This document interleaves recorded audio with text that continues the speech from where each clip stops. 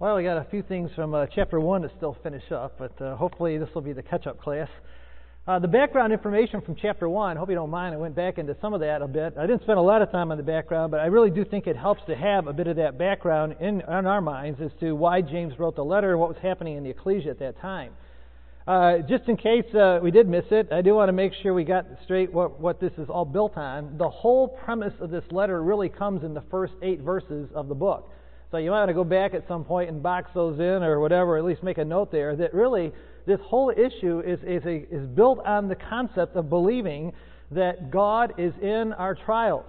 And these trials are being used by God in order to develop patience and kindness and perseverance in us so that we might learn the character of God.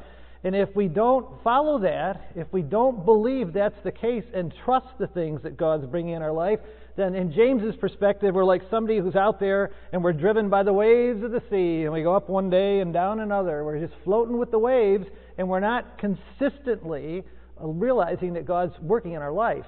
And he calls that the double-minded man. You got 2 minds in how we look at life, and we're constantly fighting back and forth in our own head as to whether God's in it or isn't in it.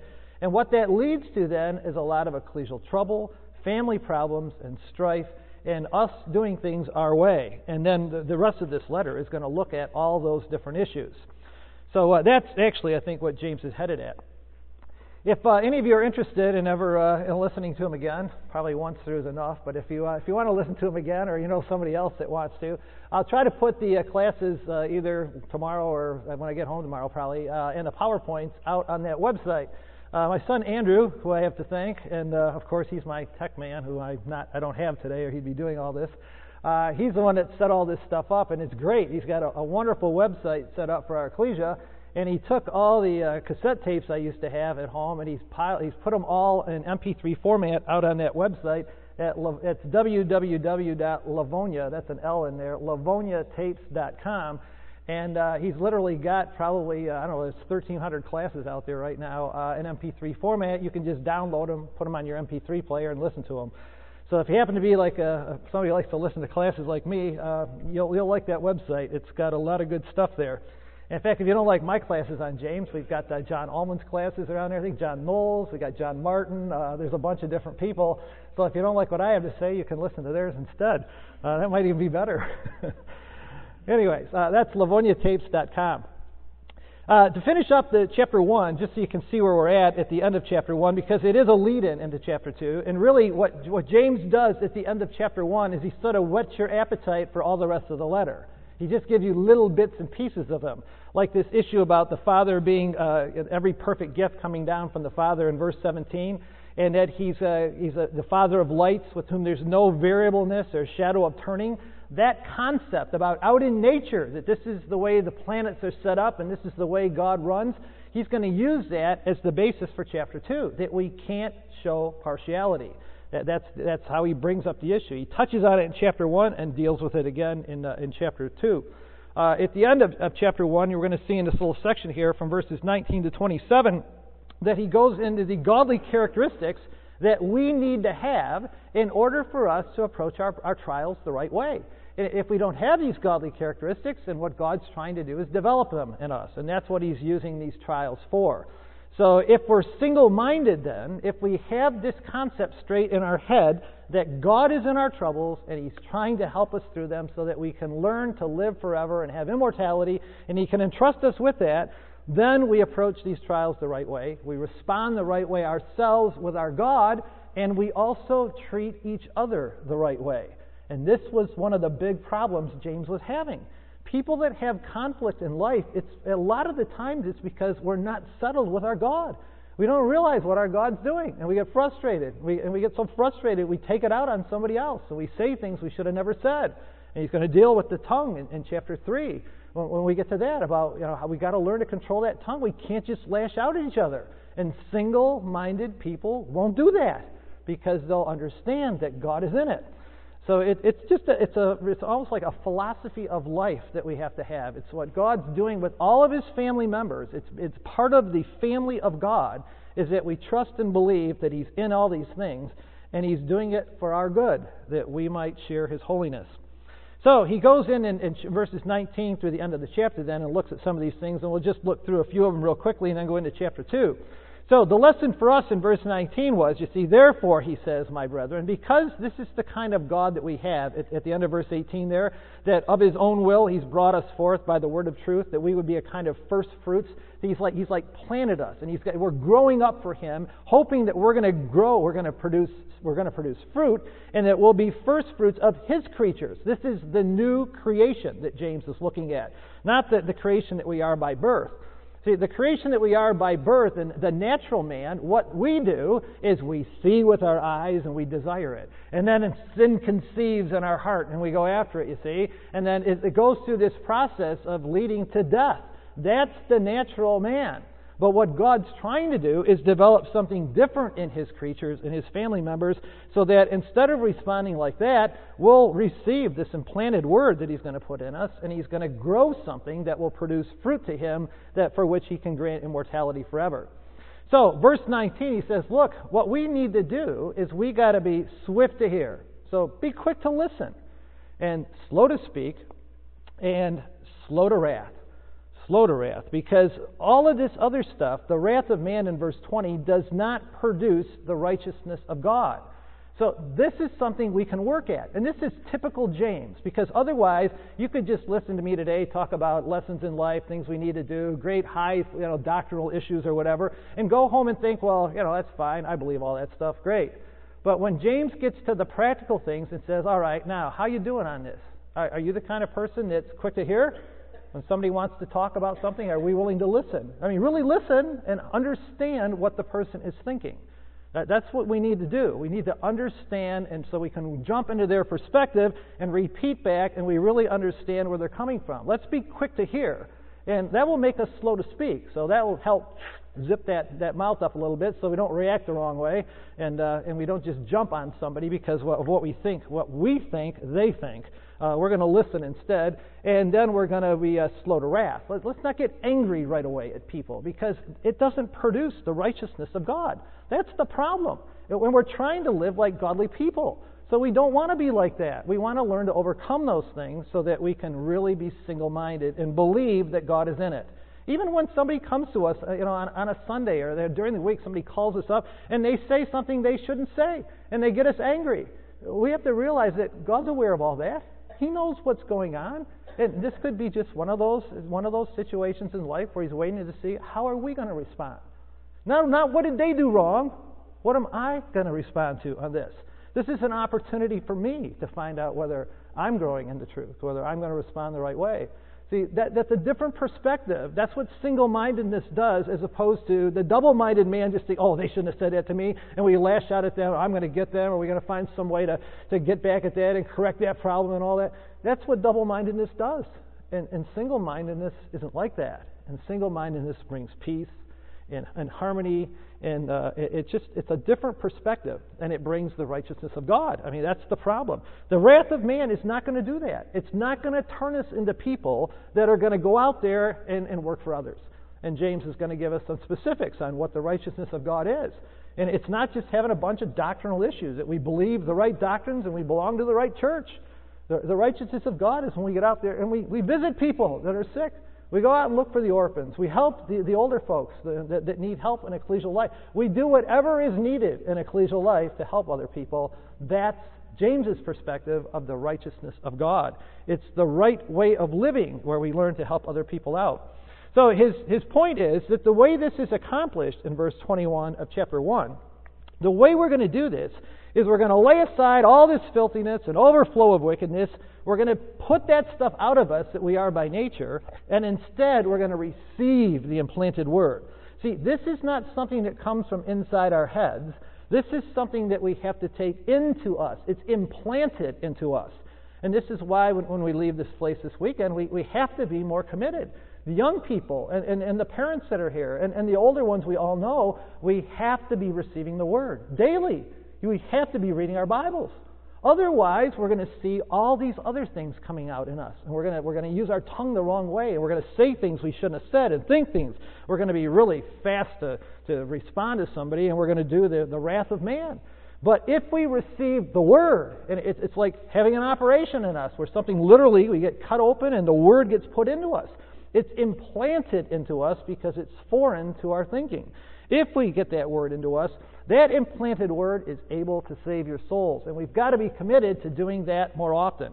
And if we knew, those of us that were sick, if we knew, that people that have illnesses, and we knew for sure there was a magic pill at home, and the doctor said, look, take one of these every day, and you're going to feel so much better, and all this illness that's in you is going to go away, we'd all take a whole bottle of them home with us, and everybody would take them every day. But there it is. That's it. It's the Word. And we just got to be willing to do it. It takes some effort on our part, but it's just like having the magic pill, and it is going to change our life. It's slowly going to turn us into examples of the Lord Jesus Christ, and we will follow in the steps of our Heavenly Father. So James's point is that, look, when you do this and you receive the implanted Word, which is able to save your souls, what this is going to do is it'll turn you into a doer of the Word and not just a hearer. You're not going to be able to just sit there anymore and watch other people. You're going to have to become involved. You're going to have to be, because this is what the Word will drive you to do. When you read your Bibles in your home and you see what all these active people did and how they were involved, you won't be able to sit there anymore and just say, well, that's nice, watch everybody else work, and somebody has something that they need, and they need food or clothing or whatever, and we just watch them. You can't do that anymore because we're involved in the Word and looking at the Bible examples. There's an interesting article on the internet just wasn't too long ago, back in March, and I was working on these classes or something else at the time, and I thought, boy, that's certainly true, and it took scientists years to figure it out. People do all kinds of studies about money and does money bring happiness, and what they were surprised to find over years is that a lot of times they discovered that money doesn't bring happiness. Somebody wins the lottery, and all of a sudden they got $1 million, and they track them through life and find out it didn't really bring happiness to them. Or you track some of these sports characters that get millions of dollars, and you find out later on in life that their bodies are worn out and they've spent all their money and they've wasted their money in different places. It really didn't bring happiness. What they never had looked at, I guess, until this study was how people spent their money. And much to everybody's surprise, what the Bible had said all along is if you really want happiness from money, money can bring happiness, but go spend it on somebody else. It's such a simple concept. We don't just spend it on ourselves. We spend it on somebody else. And that's what really brings happiness, when you help other people. And some of you have known that all along. You've found that out just by reading your Bible, that we don't just seek what's working for us. You see a need for somebody else, you spend the money on them, and you make sure that other people are taken care of. So, the mirror test, as James gives it to us. In verse 23 there, if anyone is a hearer of the word and not a doer, he's like a man observing his natural face in the mirror, and he observes himself and goes away, for he immediately forgets what kind of man he was. So, this is so practical of James. He gives us the little mirror test. He says, look, if we do our readings at home, and we do our Bible readings, or we come to a class like this, and we read, and we listen to these classes, and we talk to each other, and we get a lot of pumped up motivation, it's like the mirror test. See, the natural man looks at himself in the mirror, sees what he sees, and walks away, and in 5 minutes forgets it all. And sometimes that's all it takes. You look like sometimes, I remember being a young person, you go sometimes to classes like this for the weekend, and you hear all these things that we can do when we get home, the commitment to do the Bible readings, get out to meeting, help people, look around in a collegial life of what we can do, and 10 minutes down the road, it's like, wow, that's gone, and it's on to school, back to work, and all the different things come back into our life, and we leave the gathering, and it's like, wow, were we ever really there? And by Monday morning, and you're back at work, and you're back at school, and you're back into those classes, you're doing all that stuff, you wonder, like, did I really go away for the weekend? And it's like gone. And that's the problem with the natural man. It's just gone like that. And if we aren't getting the Bibles out again on Monday and getting back to this again, then it's lost. And all the effort of coming here is gone at that point. And so we've got to have that consistent. We can't just look in the mirror, walk away, and not come back and look again. We've got to come back and look again. Or once in a while we find there's some people that when they look and do the mirror test, that what they see in the mirror isn't really what is on the other side. And see, that happens too. Sometimes we sort of deceive ourselves, as James says in here, and what we see in the mirror isn't really what's on the other side. So we've got to be honest with ourselves and realize that we're looking at ourselves in the mirror. These are the issues we need to work on, and let's face it, nobody here has them all figured out. We've all got to go home, every one of us, myself included, and we work on these issues next week. That's what we're here for. So he says in verse 25 then, in contrast to the man who forgets what kind of man that he was, what the godly man does is he who looks into the law of liberty and continues in it is not a forgetful hearer, but a doer of the work. And this one will be blessed in what he does. So the law of liberty, this comes up in James's writings. It also comes up in Paul's. This is another one of these issues where you can see that James and Paul are on the same wavelength. They both use this phrase about the law of liberty. And you might know, like, well, how could they both do that when they're coming from different perspectives? One of them's coming from the perspective of the Judaizers, who's like work, and the other one's coming from the perspective of James here, of the people that were like just sitting back and watching, enjoying the grace of God, and they weren't involved. But see, in both cases, the law of liberty is the freedom that we have in Christ. The freedom to not be bound anymore, like Paul would say, to a ritualistic series of laws that says you got to do this, but you don't want to help out in those. You don't have to help out in those. You don't have to help out in that, because all you do is follow this, and go through these checklists. And Paul says, you've been freed from that. We've been freed to love one another and to serve one another through love. That's the freedom that Paul says we have. And James, on the other hand, he looks into the law of liberty and he says, look, this law of liberty is now going to free you, not so that you can sit there and sit back in our chair and do all of our things and, go home and watch our TVs and be involved in all the things of this life that we want to do and not be involved in ecclesial life. This law of liberty is going to set you free from that to become workers for God, slaves of God. Become real workers, like Abraham was, like a Rahab was, and he's going to give us some specific examples of how this actually comes to pass. So this one will be blessed in what he does. So you got to look into that law of liberty, and it's the law of liberty. It's interesting he calls it the law because, of course, the Jews would have been big on their law, but this is a law that frees you from the limits of the law of Moses. It frees you to become an active member of the family of God, living out the character of God in all the different things that you do. And so you can see that law of liberty phrase is picked up a bunch of times in the New Testament when the Apostle Paul refers to our freedom. He says in 1 Corinthians 10 that he calls it the freedom, that we have a freedom to eat. That's part of the law of liberty, the freedom to eat all the different foods. James refers to it here in chapter 1. 1 Peter refers to it. Don't misuse your liberty, he warns them. See, it's a liberty that we have, but it's not just a freedom to be freed from all the work and now we're free from everything. We don't do anything anymore. It's a freedom to be free to do what we should have been doing all along. That's what we've been free to do. We've become freed, as Paul would say. You're freed from being slaves of sin to where now you are slaves of God. That's the freedom that we have. And if any of us think that we've got a freedom, that in Christ, that our freedom is just that now we are free, we don't have to do anything, we're free from sin, and we're just free to do our own life. That isn't what they're using this law of liberty for at all. Paul refers to it in Romans 8 that way when he talks about the law of sin and death, and the law of the Spirit of life has set us free from the law of sin and death. Or I love Paul's phrase in Galatians there where he says that we are freed to serve one another through love. That's the freedom that we've been given. So notice, because this is such a problem, James three times at the end of chapter 1, did you catch those? 3 times he says, don't be deceived. Now, you see, when that happens, that's a warning to every one of us here that we can listen to these classes, we can read our Bibles, we can read quickly through James chapter 1, and we can miss the fact that James warns us that this is not going to be something the old man wants to hear. I mean, our fleshly thinking doesn't want to do this. And so 3 times he points out in verse 16 to 18 there when he talks at verse 16, don't be deceived, my brethren. And he's talking about every good and perfect gift coming down from God. He leads into this issue of partiality, that God loves you and he's good to everybody, and so should you. He mentioned up again about being deceived down in verse 22. So he says there, but be doers of the word and not hearers only, deceiving yourselves.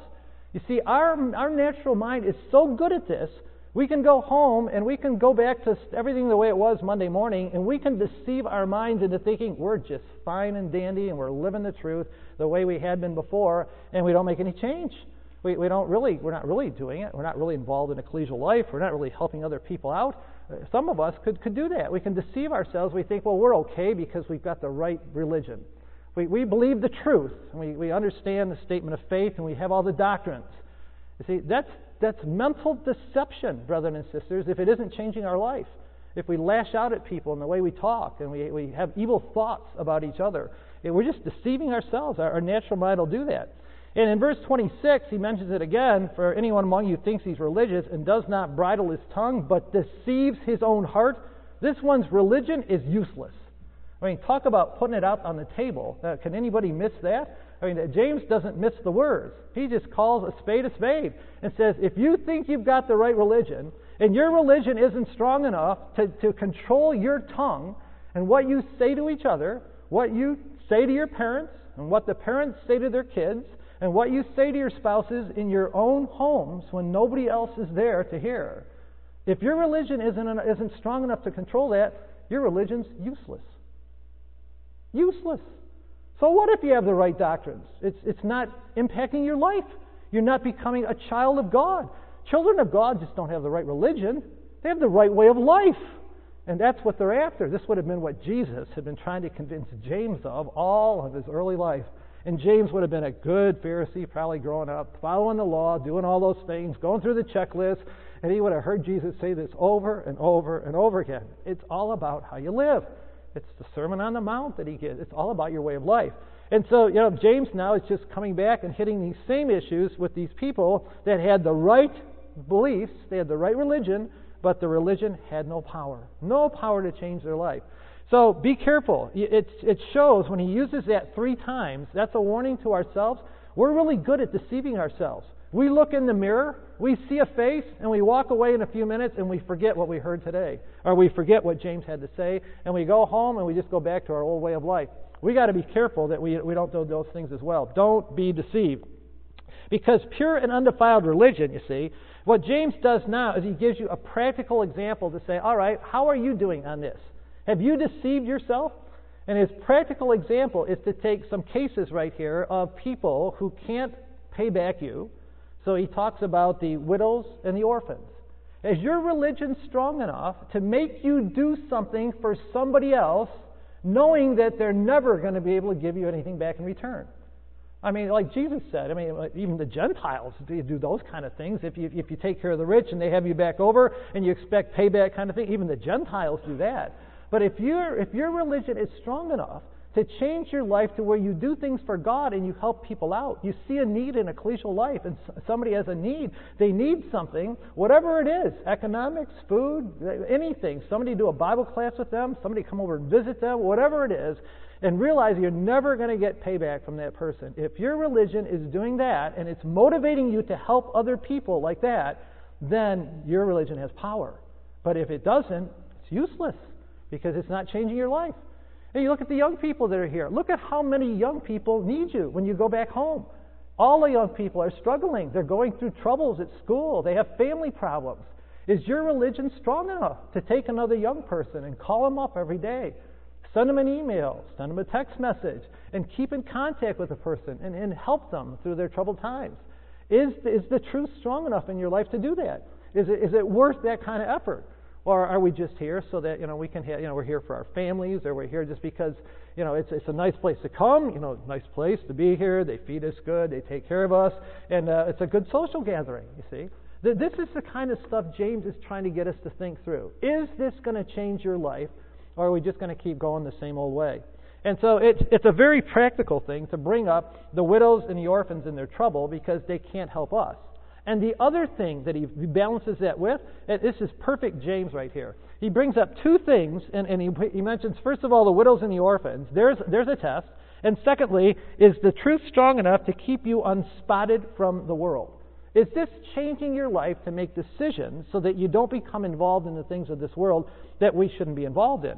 So it's a great balance between the things of the ecclesial life for people that need our help, and then those things that we need to work on about ourselves to keep ourselves unspotted from the world. And that's why I like James. He's very practical. He doesn't just throw an issue out there. He throws an issue out there and then gives us a measuring stick as to how are we doing. Now, you see, when you go home, it may not be the widows and the orphans in your ecclesia. It might be somebody else. But that's what you have to think about here today. We all have to be thinking about what can we do to help. Maybe it's Sunday school. Maybe it's in CYC. Whatever it happens to be. Maybe it's something like hall cleaning. You need somebody to clean the hall and there's not enough people to do it. Is our religion strong enough to help us do things for others, realizing there's no payback right now? The payback is in the fact that we're part of God's family, and He loves us, and He's going to give us eternal life. That's the payback, not something that we get right now in this world. So, what kind of religion do we have, brothers and sisters? And young people? Is it one that just looks good from the outside? Do we tell our friends that we we believe the truth, we have the truth? Or is it a religion that's changing our life? And I think really that's what James is going to try to do now in chapters 2, 3, and 4, is he's going to look at, and 5 as well, he's going to look at some specific issues that we can examine our own lives and find out, how are we doing? How are we really doing in changing our lives to learn to live for God? Now, what happens then in the next 4 chapters, in 2, 3, 4, 5, is that James brings up most of these same issues he's touched on at the end here in chapter 1, and he's going to deal with some specific cases of how you can find out how you're doing and areas that they all need to change. So the issue of partiality comes up in chapter 2 right off the bat, as you saw in the reading, and that was from back in chapter 1 at verse 17. We got the doers of the word that he mentioned here in chapter 1 at verse 22, and that's going to come up again in chapter 2 at verse 14. The tongue, the idea of controlling your tongue in verse 26 of chapter 1 is going to come up again in chapter 3 at verse 5. The wisdom that's from above, he's going to touch on that again in chapter 3 at verse 13. The fightings and the wars that were going on as to whether you can control the wrath of man, that the righteousness of God is not done by the wrath of man, is going to come up in chapter 4. Humbling yourselves came up in chapter 1. When you look at chapter 1 verse 21, it's going to be again in chapter 4. And the rich in their pursuits is going to be all over the place in this book. Patience comes up again, and helping the sick. So the rest of the letter, what James does is he lays out the basic framework, and now he's going to give all these specific things to help us understand how are we doing? How are we doing these issues? Now, for some of you, you might look at chapters 2, 3, 4, and 5, and you say, well, you don't have any problem with those specific issues. But what they are is they're like specific cases that the ecclesia was having trouble with at that time. And what we have to do today is look at, well, how are we doing on those issues? And what other issues have crept into our ecclesial or our family life that we can take the same lessons as James and then apply those in our ecclesia and our lives. So, in chapter 2, here's what he does. He sets out to find out, are you a doer? Are you a doer of the word? Because when most people read chapter 1 and they say, well, you got to be a doer of the word, but be a doer of the word and not a hearer only, deceiving yourselves, most of us read that and we all go away thinking, oh, I'm a doer. I mean, let's face it, hands up. Who thought they weren't a doer? I mean, most of us all do. We all think we're a doer. So what James does now is he says, all right, here's what doers of the word really do.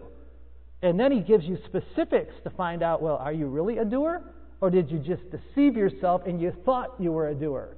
Or maybe you had a few items over here that you're a good doer in, but, you got a whole bunch of them over here that, no, I'm not going to do that. I'm not going to do that. I didn't know God expected me to do that. And so he gives the specifics about what was causing the trouble then. And a lot of these things are still causing trouble now. So one of them is favoritism, prejudice. So we might think we're a doer of the word, but then when it comes time to really treating everybody equal in ecclesial life, do we really love everybody in the ecclesia? Do we really treat them all the same? Or do we have little rankings based on, their family name, based on where they came from? I mean, you look back in the first century, look at the Jewish Gentile. We haven't even got to that yet, and that was going to become the big prejudice issue later on. This issue really never did get solved, and Paul had to pick it up and keep working on it. And so is it any big surprise that it's still a problem today? And what happens when we prejudge each other is that we judge. We start to become judgers based on how somebody dresses and based on what kind of car they drive and all those kind of things, or based on their economic status or what Bible version that they use, you see. We sit here thinking, I don't do that. I don't do that. But do we? If you really look at all the cases of prejudice and prejudging that goes on, maybe we do a little more of it than we thought, and that's one of the areas that we can work on. So James is going to look at that, and then he's going to look at the rest of chapter 2 with whether we have an active faith that's expressed in works of faith, or is our faith just a very passive one where, I believe the truth, I believe the truth. So, the Lord of glory comes up right at the beginning in verse 1. And for any of you that like to do any Bible marking, in James chapter 2 at verse 1, don't hold the faith, he says, of the Lord Jesus Christ, the Lord of glory, with partiality. So he's going to get right off into this issue of partiality. Now, he may have mentioned this phrase, the Lord of glory. That comes up, the Apostle Paul uses it as well in 1 Corinthians 2. And when Paul uses that phrase, the Lord of glory, he's using it from the concept of the glory going out, like the Father of lights. And when the glory goes out, you see, when Paul uses that phrase and calls him the Lord of glory in 1 Corinthians 2, Paul is now dealing with the Jew and Gentile issue. And he's trying to get them to see that, look, we only have one God, and he shines his glory on the Jews and on the Gentiles. And Paul is later on, from James, constantly trying to deal with the Jew-Gentile issue. James may bring it up in this case because he's trying to get them to see that they can't show partiality. The Lord of glory shines on them all. And we've got to learn to reflect that just like God. So you can't claim that you're a follower, that you have the faith of Jesus Christ, the Lord of glory, and then decide who you want to let that glory shine on. See, we can't do that. That's God's choice, not ours. And that may be why he brings it up in this chapter, and looking back at that issue of the Father lights like the stars. So, favoritism. When you look at how this works, this whole first section in chapter 2, verses 1 all the way down to 13, really is connected with this issue of favoritism. Favoritism, or partiality, it's based on outward appearance. We find some external thing about our brothers and sisters, or our family members, or our parents, or our children, that makes us make decisions about whether or not they're really, really legitimate members of the ecclesia or members of the family of God. And then what we do, you see, in our little minds, what we do is we pay special attention to the ones who fit our categories.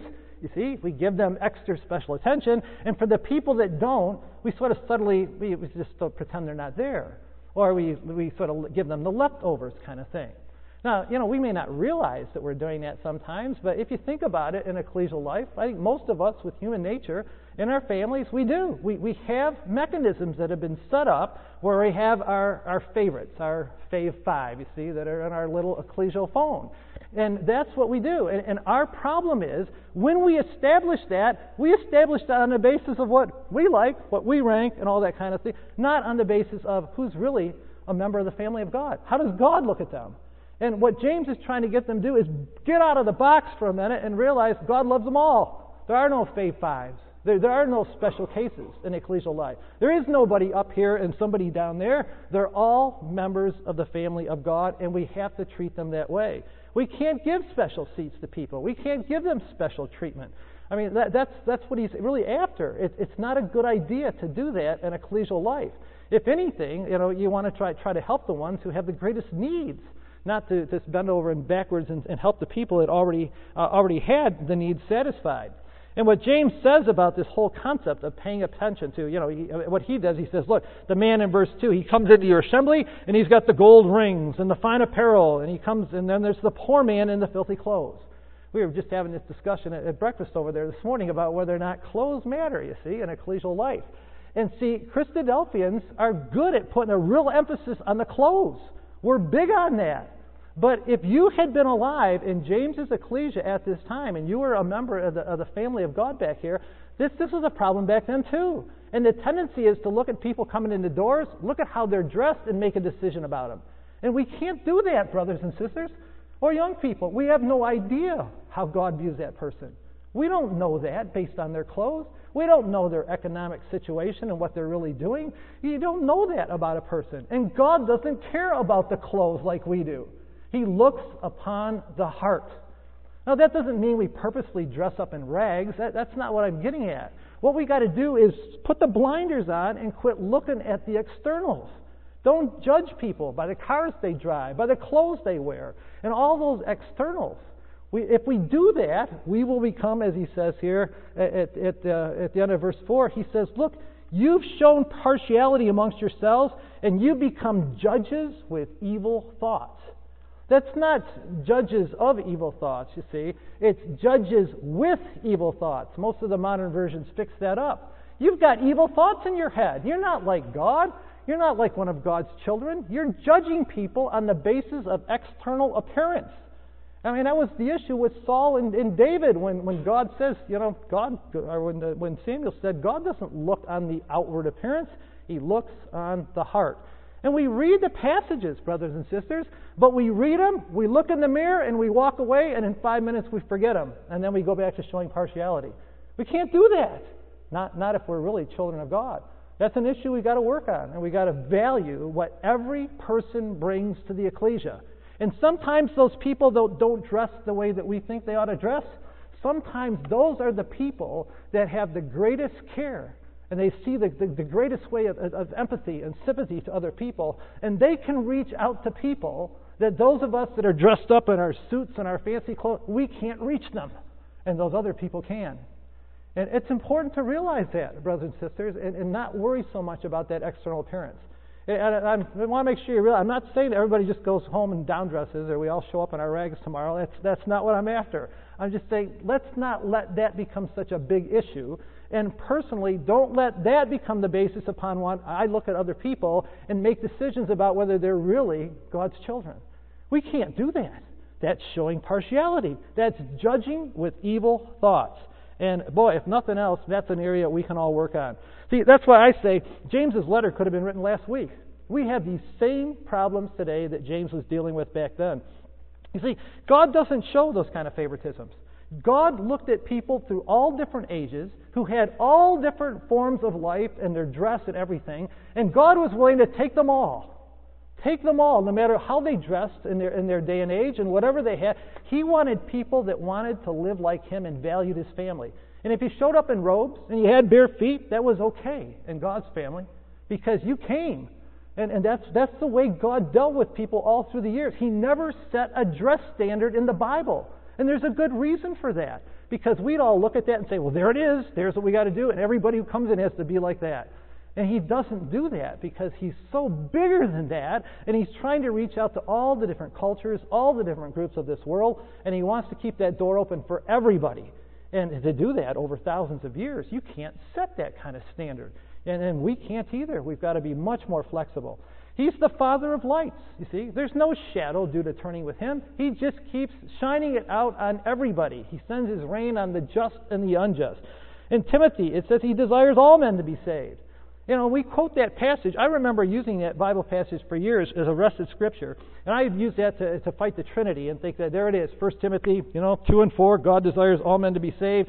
And then in verse 2 it says that there's one mediator, there's one God and one mediator between God and men, the man Jesus Christ. And we used that as a rested scripture to defeat the Trinity. And it took me years and years, to my embarrassment, to realize what that Bible verse was actually trying to tell us. That's not a Bible verse in there to tell you that there's no Trinity. What Paul was at pains to get to Timothy is this same old issue we're looking at here in James, is that our God doesn't show favoritism. There is no God of the Jews and a God of the Gentiles. There's no God of some Christadelphians and another God of other Christadelphians. There is one God, and there's one mediator between God and men. We're supposed to all be looking at the same God. He's the one God of all. It was supposed to bring unity in the ecclesia. That's what Paul's fighting for. There is only one God. We don't each group have our own God. There's only one, and there's one mediator, and we're all united in Him. And Paul brings that up twice in the concept of unity, not about, although we use it against the Trinitarians today, that really isn't what it was about. Or you see all over Paul's writings this issue of partiality. It comes up in Acts and Romans and Ephesians and Colossians and also in Peter's writings as well. So there's this problem of partiality has been a human issue all along, and it's one of those issues we can work on today. You look at what he does to counter this, what James does here. He says, look, hasn't God, right there in verse 5, has God not chosen the poor of this world to be rich in faith, and heirs of the kingdom which He promised to those who love Him? That's what God's done. He chose the poor. They're part of His family because they're rich in faith, and they're heirs of that kingdom. You can't look at those people and say they're not part of God's family. He chose them. And underline that. Has not God chosen? That's not maybe what you would have chose or what I would have chose, but God chose them. And that's why we can't show partiality. God picked them because they're rich in faith and they're going to be heirs of the kingdom which He promised to those who love Him. And that's the aspect that we don't know about people. We just don't know. And he says, look at the behavior of the rich. These people, and probably what happened in the ecclesial life is that the rich people had their rich friends and their rich Jewish friends, and they'd bring some of them in their meetings, people from the synagogues and everything, and so there was quite a mixture of the rich. And he says, look, how can you possibly take the rich person who walks in the door back there, who's a friend of this rich person, they come into your ecclesia, and come on up here, and you give them the best seats, and you just all over them. You're just like trying to keep them happy because they're rich and they have money. And Paul says, James says, look, aren't they the ones that are oppressing the believers? Those are the ones that drag you into court and they blaspheme the Lord's name. How in the world can we take those people and show favoritism to them? And that's maybe an extreme case, but this is what they were living with. The rich Jews were doing that to their Jewish community, and they were actually picking on each other there. So what James does next is he realizes, he says, look, these people, they know their Bibles. I know what they're going to think. He knows the Jewish mind, the same way that Paul does when he writes his letters. So he anticipates what they're going to think. And he goes on in this next section there in verse 8, if you really fulfill the royal law according to the Scripture, you shall love your neighbor as yourself. You do well. Because he knew what they would be thinking is, well, look, James, back in Leviticus 19 it says, you shall love your neighbor as yourself. And those rich people, you see, they're my neighbor. So those are the ones. I'm going to love them as myself. I'm going to give them the best seats. I'm going to take good care of them. And so James says, look, if you really did that, if that's really what you're thinking, you do well. But if you show partiality while you're doing that, if you did that to one neighbor and you don't do it to the other one, then you commit sin and you're convicted by the law as transgressors. And see, that's the beauty of James. He lays it all out on the table, and he knows what they're thinking. So he says, I know what you're going to think on that. You're going to think that you're okay. You're going to justify it with your Bibles. You're going to get your Bibles out, look at the passage, and say, oh, it's okay if I do this. And James says, well, if that's the case, that's great that you're doing it for those people. But if you show partiality while you're doing that, oh boy, that's a whole different thing. If you don't do that for everybody, then you're not really loving your neighbor. And that's the same. Isn't that what happened when Jesus gave the parable? And the fellow said, well, who is my neighbor? And so right away we want to show partiality and divide. Who's the neighbor and who isn't? That's just human nature. That's the way we are, brothers and sisters, and young people. Young people, you're like that as well too. I watch divisions in the young people, certain select groups. You like some groups better than other groups. This isn't just something that comes on, believe it or not, when you're 25 years old or 30, or this isn't just mom and dad's problem. I remember what it's like when you're young. I remember CYC and watching the divisions that were there. All of us have this problem, this tendency to show favoritism to certain groups of people. And whatever it is that we use as our dividing line and whatever it is we set up as our standards, we're very good at showing partiality and not giving everybody the same treatment and the benefit of the doubt. And what ends up happening is he says, you become judges with evil thoughts. So what James does then is he takes the Jewish thinking right here. He says, all right, if you really did that, then if you want to go back to that law and you think that you're loving your neighbor as yourself, and if you're showing partiality, then you commit sin, because you can't just aim at certain laws and say, well, I'll keep this, and I'll keep this, and I'll keep this, and you leave all the rest of them out. So what he then does is he'll go back and look at that. I think we'll skip the section. Leviticus 19, actually, if you get a chance at some point to go back and look at where that came from, it is fun to see that only 3 verses earlier in Leviticus 19, where it said you shall love your neighbor as yourself, right in that same section, God put right in there for us that you shall not do injustice in judgment, you shall not be partial to the poor, nor honor the person of the mighty. In righteousness you shall judge your neighbor, because that was a problem. And see, God was so balanced in Leviticus 19. He said, look, those of you that have sympathetic tendencies and you want to give the poor the benefit of the doubt and treat them better than the rich, you can't do that either. This is a balance to the judges when they go to judge. You have to show righteous judgment. So, some of us are balanced one way, some of us are more on the other side. But when God put it in there, He said, look, you've got to be balanced on both sides. You can't show either one of them partiality. We have to be equal in that judgment and take care of both groups. So the thinking of Judaism then, what that James is going to anticipate right now, is look, the law is the way to earn salvation, as some of these Jews thought. They can't keep the whole law. So what the Jews would do, what Paul came to fight in Judaism, was that you rank the laws. And, some of us are the same way. We take God's laws and we rank them. You take the 10 Commandments and do the same thing. And we say, out of all those commandments in the Bible, I'm going to try to do this one, this one, this one, this one. And we rank them out. The ones that probably are the easiest ones for me to do, those are the ones I rank the highest. And then I try to follow all those things. And then when you fail on one of those things that I put up on my top 5, then I look at you and say, well, you're failing, you see, because you didn't do that. You didn't keep that one up there, and that's one of the big ones.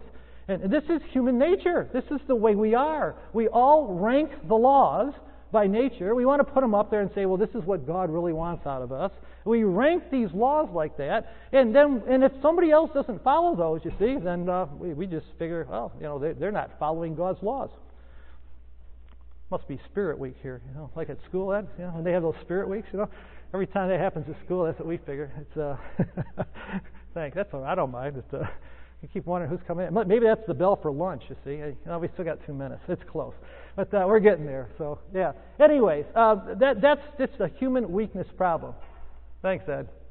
Of ranking those laws. So let's go home this weekend being careful that we're not one of those people that ranks the laws and we show partiality based on how we rank the laws. And the fact, back in Deuteronomy, you've got that pretty clear, that cursed is the one who does not confirm all the words of the law, and all the people shall say amen. Paul would deal with this later on in Galatians 5, that he testified in verse 3 there, that everyone who becomes circumcised, if you want to go back to this law and think that's going to save you, you're a debtor to keep the whole law. So if you think you're going to follow the law like that by picking and choosing, James wants to make it very clear to everybody, you can't pick and choose the laws. You can't just say, I'm going to pick the rich people and show kindness to them and leave the poor people out. When you do the laws and you can't rank the laws, you have to try to keep them all. So he brings that up here in this section. He says, why bring up, when you look at this little section here in verse 11, you see, he said, whoever, in verse 10 there, whoever shall keep the whole law and yet stumble in one point, you're guilty of it all. So you can't do that ranking thing and think you're okay, because that's not the way it works. If you're going to go back to that and think you're keeping the law, you've got to try to keep it all. And so he brings up the example now of adultery and murder. And, why bring those up other than the fact he's trying to remind them about King David? Because remember what happened with David, and that God knows the thoughts and the intents of the heart. Now, when you look at this issue of why he calls it the royal law, because he does, in fact, he uses in verse 12 here again by the law of liberty. But he refers here to the royal law as to why he calls it that. It may be because on those 2 commandments, you see, on the idea of the loving God and loving the neighbor, that, as Jesus made it very clear, the whole law hangs on that. So I think in calling it the royal law, he's like saying that this is the whole broad aspect. This just like fills like the royal concept of the kingdom, and the top laws that are up there.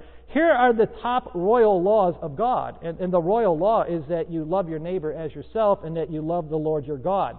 And it may be that that's why James refers to it that way back in verse 8. If you really fulfill the royal law according to the Scripture, then you're going to do all these different things, and you're going to show them without partiality. So we got to be careful, brothers and sisters, because here's our problems today. We show favoritism today based on the way people dress. Let's face it, we do. That's human nature to do that, and that's an area we got to work on. We look at the cars that people drive. Somebody comes up in a beater car, and we think, they're just a beater car. What are they? Somebody drives in some nice car, and already we're making decisions about the people before we ever see them get out of the car, just based on the kind of car that they drive. We make decisions about skin color. Let's face it, that's human nature. And we got to work on that. That's an area that we have to work on. We have to fight the tendencies to show favoritism. We do it based on the country somebody's from, the accent that they speak from, the ecclesia that they're from, the family name that they might happen to have, the amount of money that they have. We even do it with gender. We have favoritism shown for guys and girls based on gender. And that was an issue that Paul had to deal with. Neither male nor female. You're all one in Christ Jesus. We do it based on somebody's education. Somebody has a degree in college and a master's, and we rank them up there, and somebody else just has a high school degree, and we put them down there. And we don't realize that God loves them both. And they're both assets to the ecclesia because they bring strengths in different areas that one can see that the other can't. We got to fight the tendency to do those rankings. We show favoritism based on people's age. based on the Bible version that they use. If you don't have the right Bible version, you see, you can't read, or you're not viewed as a legitimate Christadelphian or something because you got the wrong version. We have folks in our community who do that over the Yahweh name. And they think that, boy, if you don't use the Yahweh name, or if somebody does use the Yahweh, it works on both sides, that people treat that as a dividing line and look at showing favorites. We can't be that way, brothers and sisters. That's not godliness. That's not single-mindedness. That's not like our God, who does not show favoritism. He doesn't do that on these little issues. What He shows favoritism towards is those who love Him and those who love one another. That's God's royal law. That's the top thing that we have to aim for, not on these other little issues that we tend to put as big issues today. So where he ends up at the end of verse 13, and maybe we'll leave it at that and break for lunch, is that, look, verse 12 he said, so speak and so do. So now he's getting into the practical. So when he leaves us, he says, now what we want to do is when we talk and we use our tongues, and when we go out there and we do things in our ecclesial life and we treat people the way we treat them, and we go to set people and we go to talk to people and we're going to put them in their seats, let's do it as those who be judged by the law of liberty. The law of liberty which has set us free to serve one another. Not based on the rankings of the law, the little rankings that we have, but the law of liberty, brothers and sisters, from which we've all been set free to serve one another in love. Because mercy triumphs over judgment. If nothing else, when we leave this weekend, brothers and sisters and young people, let's keep that in mind. Because in our community, we have those who have the tendency to swing on the judgment side. We have those who swing on the mercy side. And what the Apostle Paul knew about human nature, or what James here knew about human nature, and Paul does as well, because Paul's no different later on when he deals with the same issue. Our tendency as human people is that we go towards the judgment side. That's the way we are by nature, and you see it all the time. We're just natural judges of one another. And so what we have to fight on that, brothers and sisters, is we have to constantly be pushing ourselves the other way, of giving people some slack, cutting them some slack in life, and realizing that these issues that we've ranked up there as being so big and high, maybe they're really not as important as we thought they were. And what really matters is whether somebody loves God and whether they love their neighbor also. And so what we do then is we learn to show mercy to our brothers and sisters, to our young people who may not follow the law like we think or do the rankings as we think. We show them kindness and mercy, and we cut them some slack, because in the end, mercy will triumph over judgment. That's the thing we have to aim for. That's how the New King James puts it, that mercy triumphs over judgment. You see, it defeats it in the end. And it provides a much more peaceful, happy family life and ecclesial life if we can treat one another with a little more mercy, cut each other a little bit more slack, because you know in your heart that when you show up to the judgment seat, you know which side you're going to want to be on. Who's going to want to be on the side with judgment out there when we're standing before the judge? We're all going to hope for mercy. So why, brothers and sisters, can't we show that mercy today to each other in the way we treat one another and how we talk to each other and the things that we do in our family life and ecclesial life? And with that, we're off to lunch.